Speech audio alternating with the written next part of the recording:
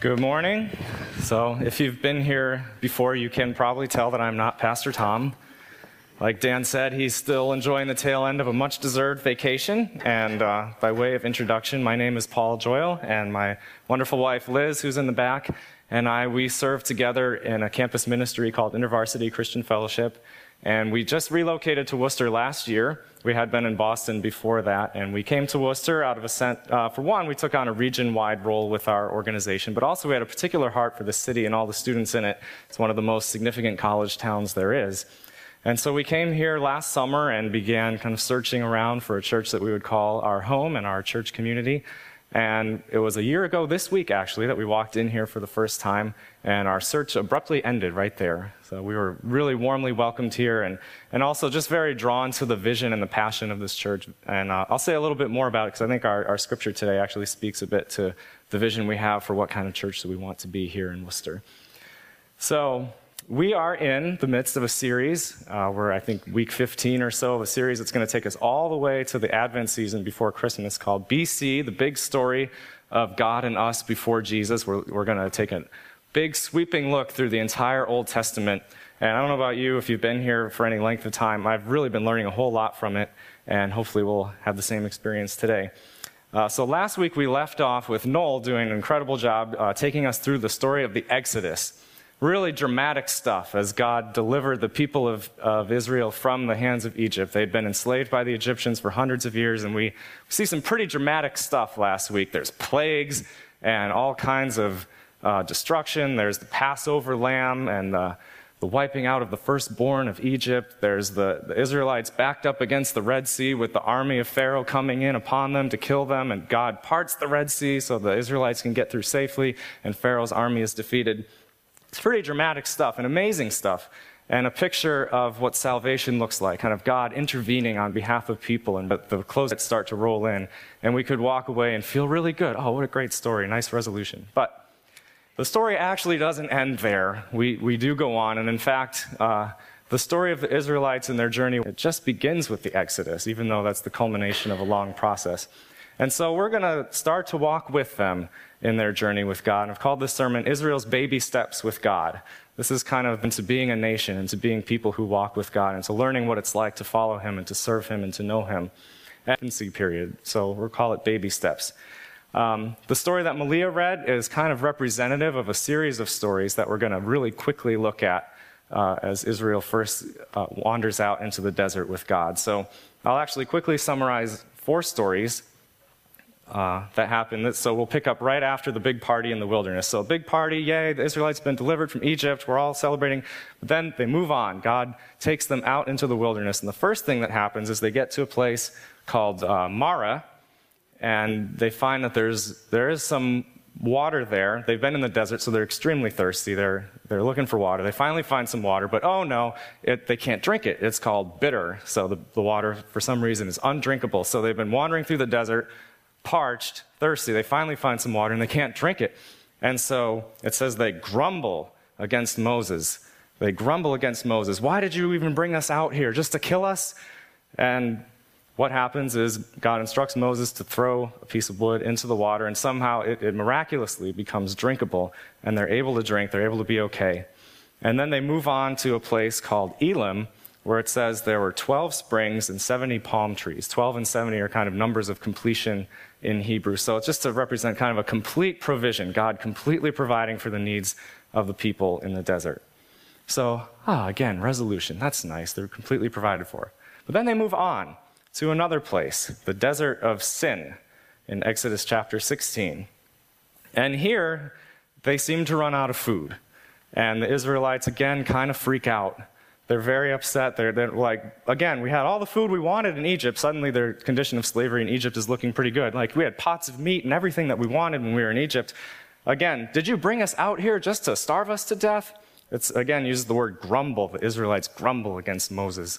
What are we going to do now? And again, God miraculously provides for them. So Exodus 16 is a story of God miraculously providing food in the desert. In the evening, quail come just hordes of quail, enough to satisfy the hunger of everyone there. And then every morning we have this stuff called manna that appears in the desert, kind of this for the Israelites to live on. It's just clearly a sign of God's miraculous provision. Only God could pull this off. And so he provides for them again, meets their needs. We're satisfied for a little while. But then we move on to the next place. And this is where Malia read from us. And there's another out of water again. So once again, this time they quarrel with Moses. This is a stronger word. It's kind of a word used for sort of like a legal charge brought against Moses. Like, what are you doing to us? Have you brought us out here just so that we and our livestock and our children can die of thirst? And then they grumble against Moses for good measure too. So they quarrel and they grumble, having run out of water. And again, God miraculously provides for them. He tells Moses to take his staff, strike a rock. And I don't know if you've ever seen water come out of a rock. I have not. But out of a rock comes enough water for the people to live on. So again, miraculous provision when the people can't fend for themselves and don't know what to do, and they cry out and grumble, and God kindly and graciously provides a miracle for them. Then we move on from there. And as if it hasn't been bad enough being hungry and thirsty in the desert, then in Exodus 17, the later half of it, they get attacked. So these vulnerable people, they've just come out of slavery. They probably don't have a really well-formed army or anything like that. They're really vulnerable. They're really defenseless in the middle of the desert, and they get attacked by a mighty, powerful army from another nation that wants to try to wipe them out. And again, God comes through for them. He defends them. They go to battle against the Amalekites.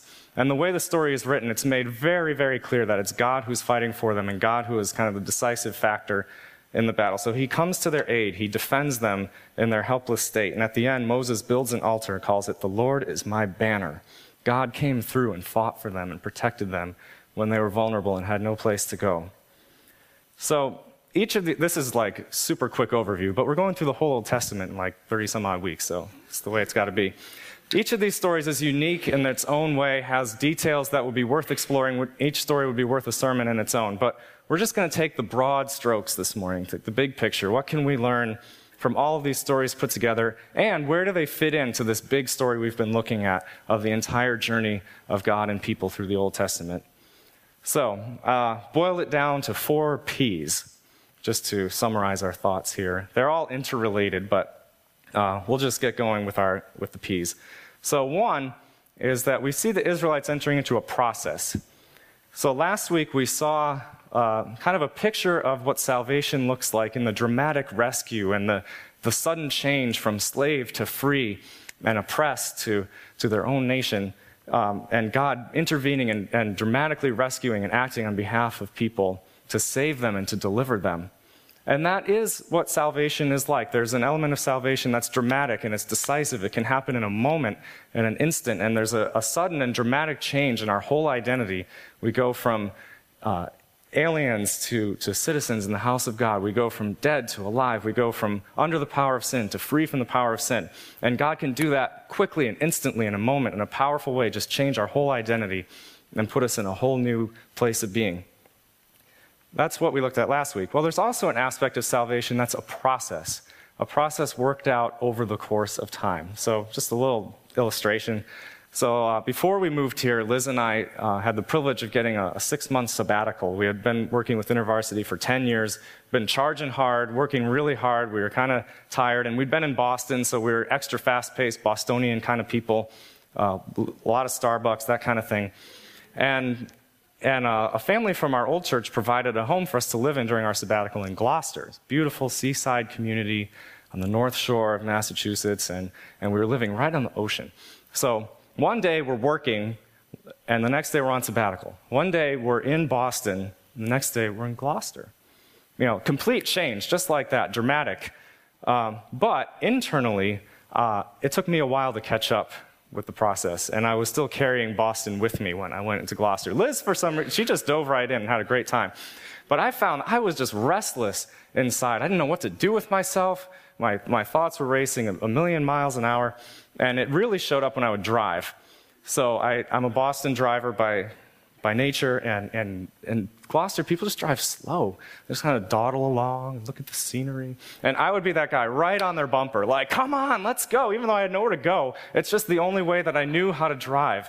was like an impatient, angry Bostonian. So, in an instant, it took one day to move from work to sabbatical and from Boston to Gloucester. But it took quite a while for me to slow down, and it was a process. So it kind of works that way. So the Israelites, just in an instant, they're not slaves anymore. They're not in Egypt anymore. But they carry a lot of Egypt with them. So Tim Keller is a pastor in New York City. He gets quoted a lot in this church. He had looked at this passage and said, you can take a people out of slavery in an instant, but to take slavery out of a people can only happen by a long process. So salvation is not just a moment, not just an experience, but it's a process. It's the complete totality of the work of transformation God wants to do in our life. It takes time. We can come to Christ in an instant, and our identity is changed instantaneously. We're now his children. We're now forgiven. But we carry a lot with us, old habits and thought patterns and beliefs, behaviors, wounds, and ways we've been hurt, ways that we struggle to live out our Christian walk.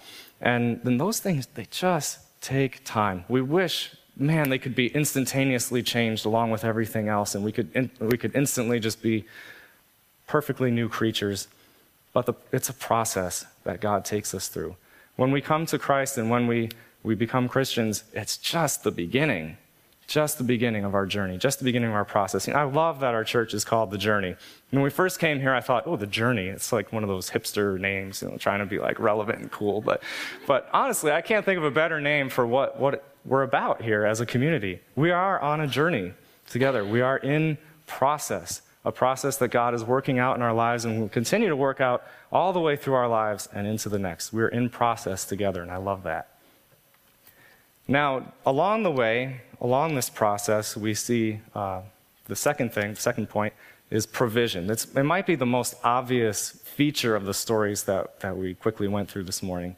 They're stories of provision, of miraculous provision, of God providing for people when they can't provide for themselves. They have no other recourse, and God provides. Making undrinkable water drinkable in an instant, providing manna and quail out of nowhere, providing water from a rock, providing protection from a vicious army. He provides for them over and over again. They're beautiful, beautiful stories of provision.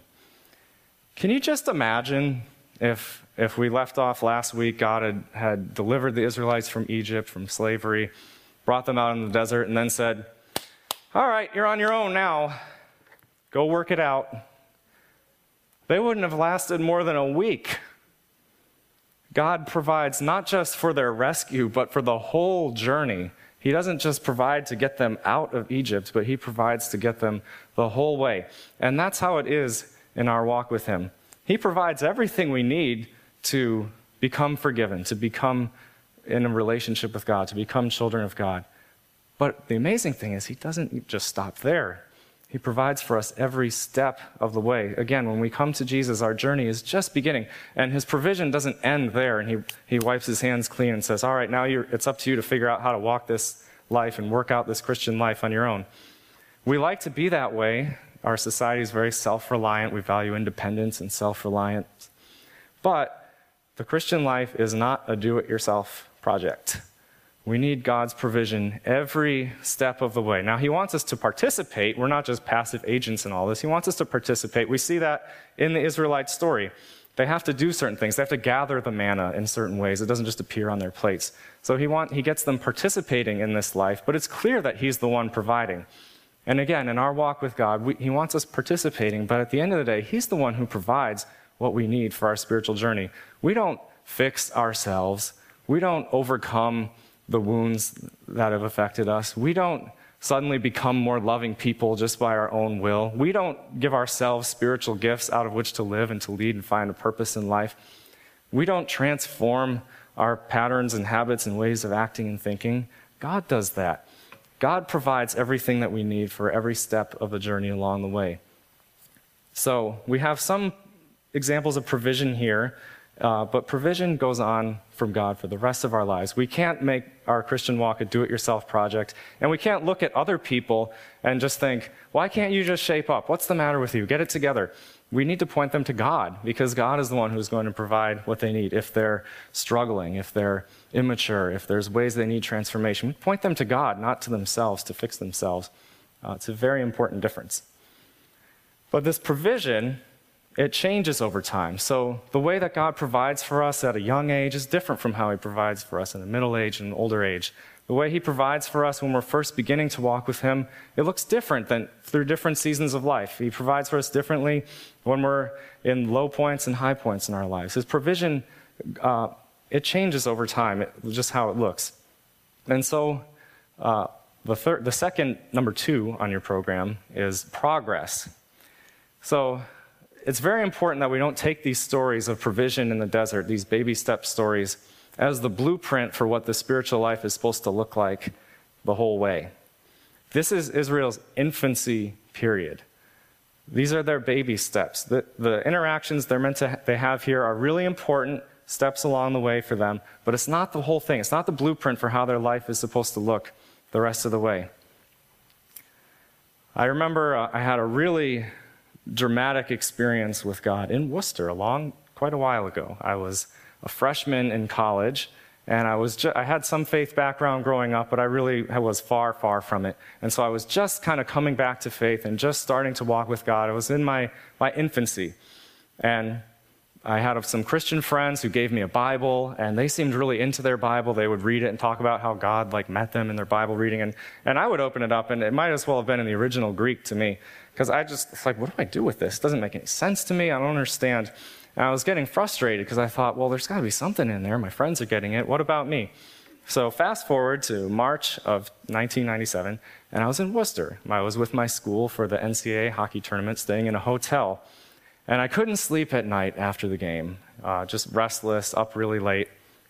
And then I remembered, don't they have Bibles in the drawer at the hotel room? So I open up the drawer, I pull out the Bible, the Gideon Bible, and I pray something along the lines of, all right, God, I think you're in here somewhere. Other people seem to get it. And so if you're really here and you can really speak through this thing, I'm not going to bed until you say something to me.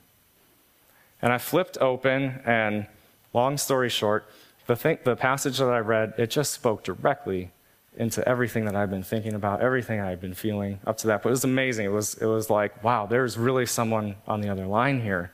It just made sense. It opened my eyes. I thought, God is really in this. I've been an avid Bible reader ever since.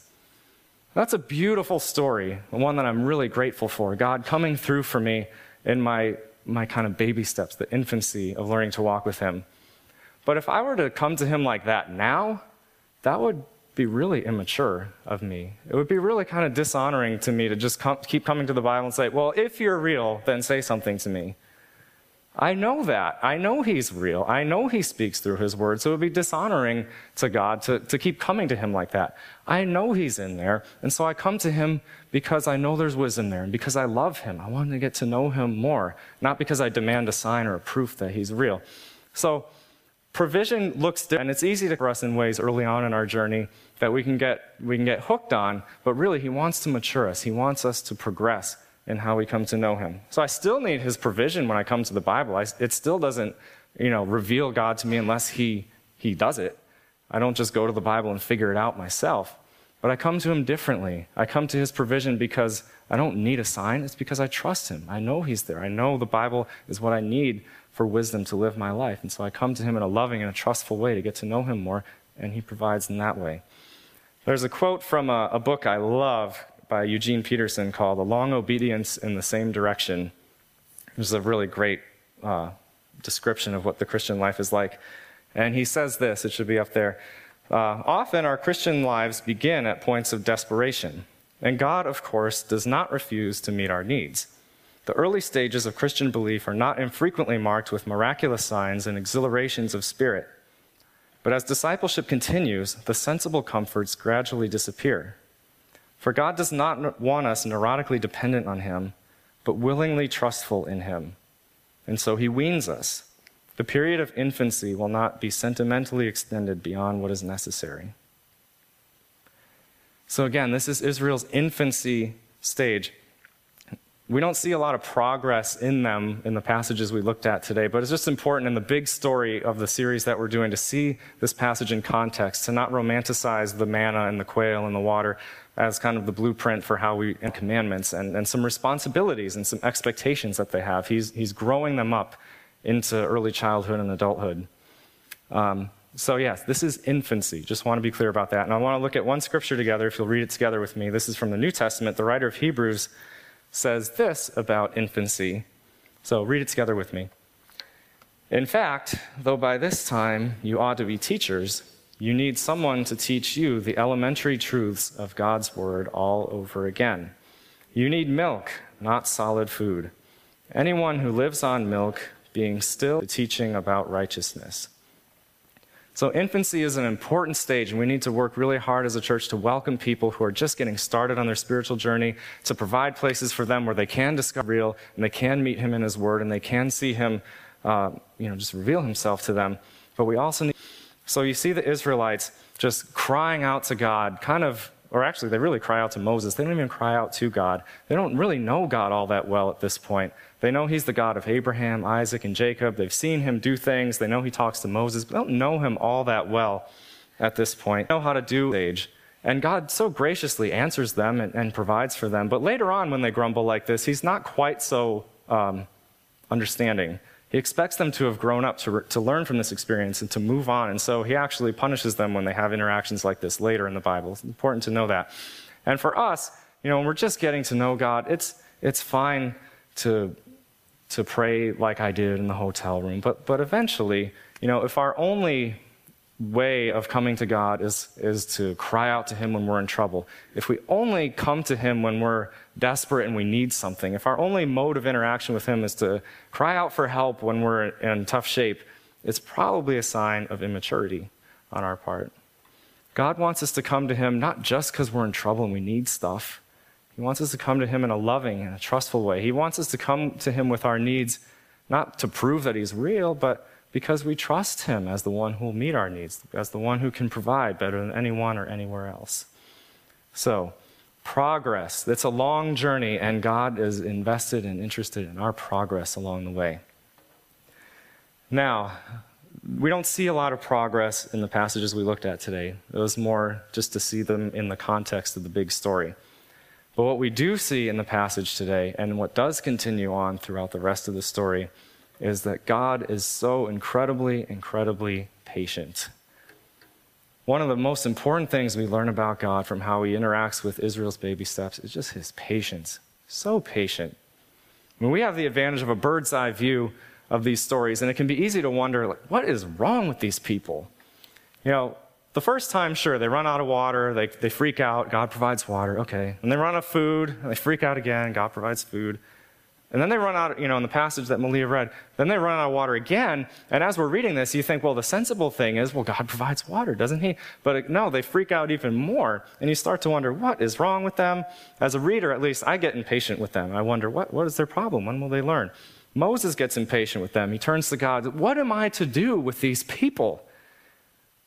We get impatient. We so easily get impatient with people when they struggle and when they come up short. But God responds with just incredible patience. They grumble against him, they accuse him, and he meets them with kindness. And he meets them with provision. He doesn't wait for them to shape up. He doesn't wait for them to get their act together. He just responds to their franticness. He responds to their weakness, to their inability, to their anger, whatever, with just kindness and with provision.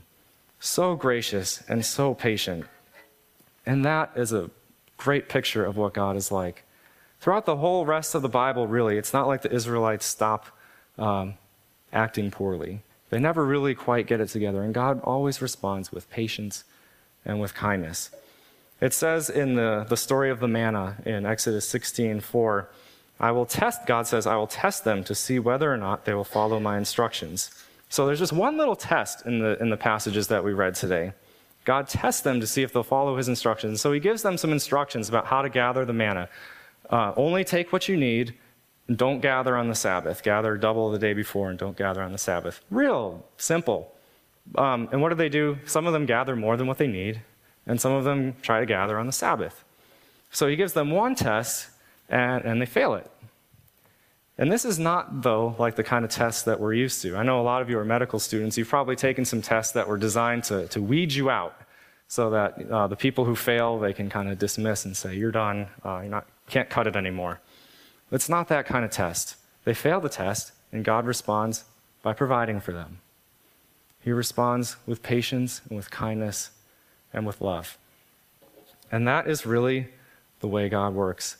He doesn't wait for us to get our act together to come to him. It's easy to think, oh, we've got to get it together. We've got to be living good lives before he'll accept us. No, that's not the God of the Bible at all. He responds to us with kindness, with patience. And even later on, when the Israelites have some responsibilities and there are some consequences for their actions, there are some punishments, but the punishments are never to drive them away. The punishments are always to bring them back to himself after they've run away. So even his punishments are acts of kindness. And then the ultimate punishment for human wrong, for sin, for human error, the ultimate punishment, the full brunt of what we deserve for all the ways that we failed and wronged God and wronged others, God took that punishment himself. Jesus Christ came and bore the one who didn't deserve it at all, the one who lived a perfect and sinless life, took the full brunt of the punishment for every way that we have failed and every way that we've sinned and wronged. That's the patience of God. And he didn't wait until we got our act together to do that. Would you look with me at a scripture from the book of Romans, which pretty much summarizes this really well. And let's read this one together as well. You see, at just the right time, when we were still powerless, Christ died for the ungodly. Very rarely will anyone die for a righteous person, though for a good person, someone might possibly dare to die. But God demonstrates his own love for us in this: while we were still sinners, Christ died for us. God responds to us with kindness and with patience, so much more than we're prone to respond to ourselves and to each other. He's a patient, loving, and kind God, and we can stand on that. And I wonder what would it look like if our community was just saturated with that truth, with that knowledge, that we just knew firsthand the patience of God, the kindness of God, and we responded to everyone who came our way with that same kind of patience. I think it would look like our vision, a grace-saturated environment that welcomes seeker and saint alike. It's on the back of your program. It's just beautiful, a grace-saturated environment, one that is ruled by the kindness and patience of God along this process, along this journey, that we receive and we extend to one another, no matter where we are in our spiritual journey. Infancy, senior citizens, just getting started. We're all in different places. Some of you are much, much further along in your spiritual journey than I am. Some of you are just getting started. And we're going to meet more and more people in this city who aren't really even getting anywhere in their spiritual journey. We want everyone here, a community that welcomes seeker and saint alike, into this process of walking with God, of being transformed by God, of experiencing God's provision, and of letting God progress them in their walk. And wherever we are in our journey, we can count on the God that we meet in the desert here with the Israelites. God who is totally, wholeheartedly committed to the process, who won't ever leave or bail out on us when it gets hard and when we let him down. Fully committed to the process and walking with us. Fully committed to providing for us in every way that we need. Fully committed to our progress, to not just leaving us the way that we are, but to providing what it takes for us to grow and mature and to be fruitful and effective in our walk, and to be free from all the lingering effects of Egypt or of sin that we carry with us. And we know that all along the way, he will be patient with us, patient beyond probably what we can imagine. He's paid the price for all of the failings we've done up to now, and believe it or not, for all the ones that we still are yet to do. We have a beautifully patient God to walk through this journey with us together. So we want to close just with one more song to sing praise to this God, and I would love if you guys could come up, and I will just pray to close us. Well, Father, thank you for this journey that you have brought us into as individuals and as a community. Thank you that we get to be part of what you're doing in the world. Thank you that you provide all we need to go forward from here. Thank you that for your incredible patience with us and with humanity. We see it way, way back in the Exodus and the desert. We see it fully in Jesus, and we thank you that while we were still sinners, Christ died for us. We thank you that you don't wait for us to get it together before you accept us. And we thank you that you love us enough not to just leave us the way we are, but that you promise transformation and you will see us all the way through the full process of salvation till we're fully made in your image, fully with you in the life everlasting. We praise you, God, and we commit ourselves to this journey again from wherever we are, high, low, strong, weak. We commit ourselves to participating in this journey. We say yes to your work in our lives. In Jesus' name, amen.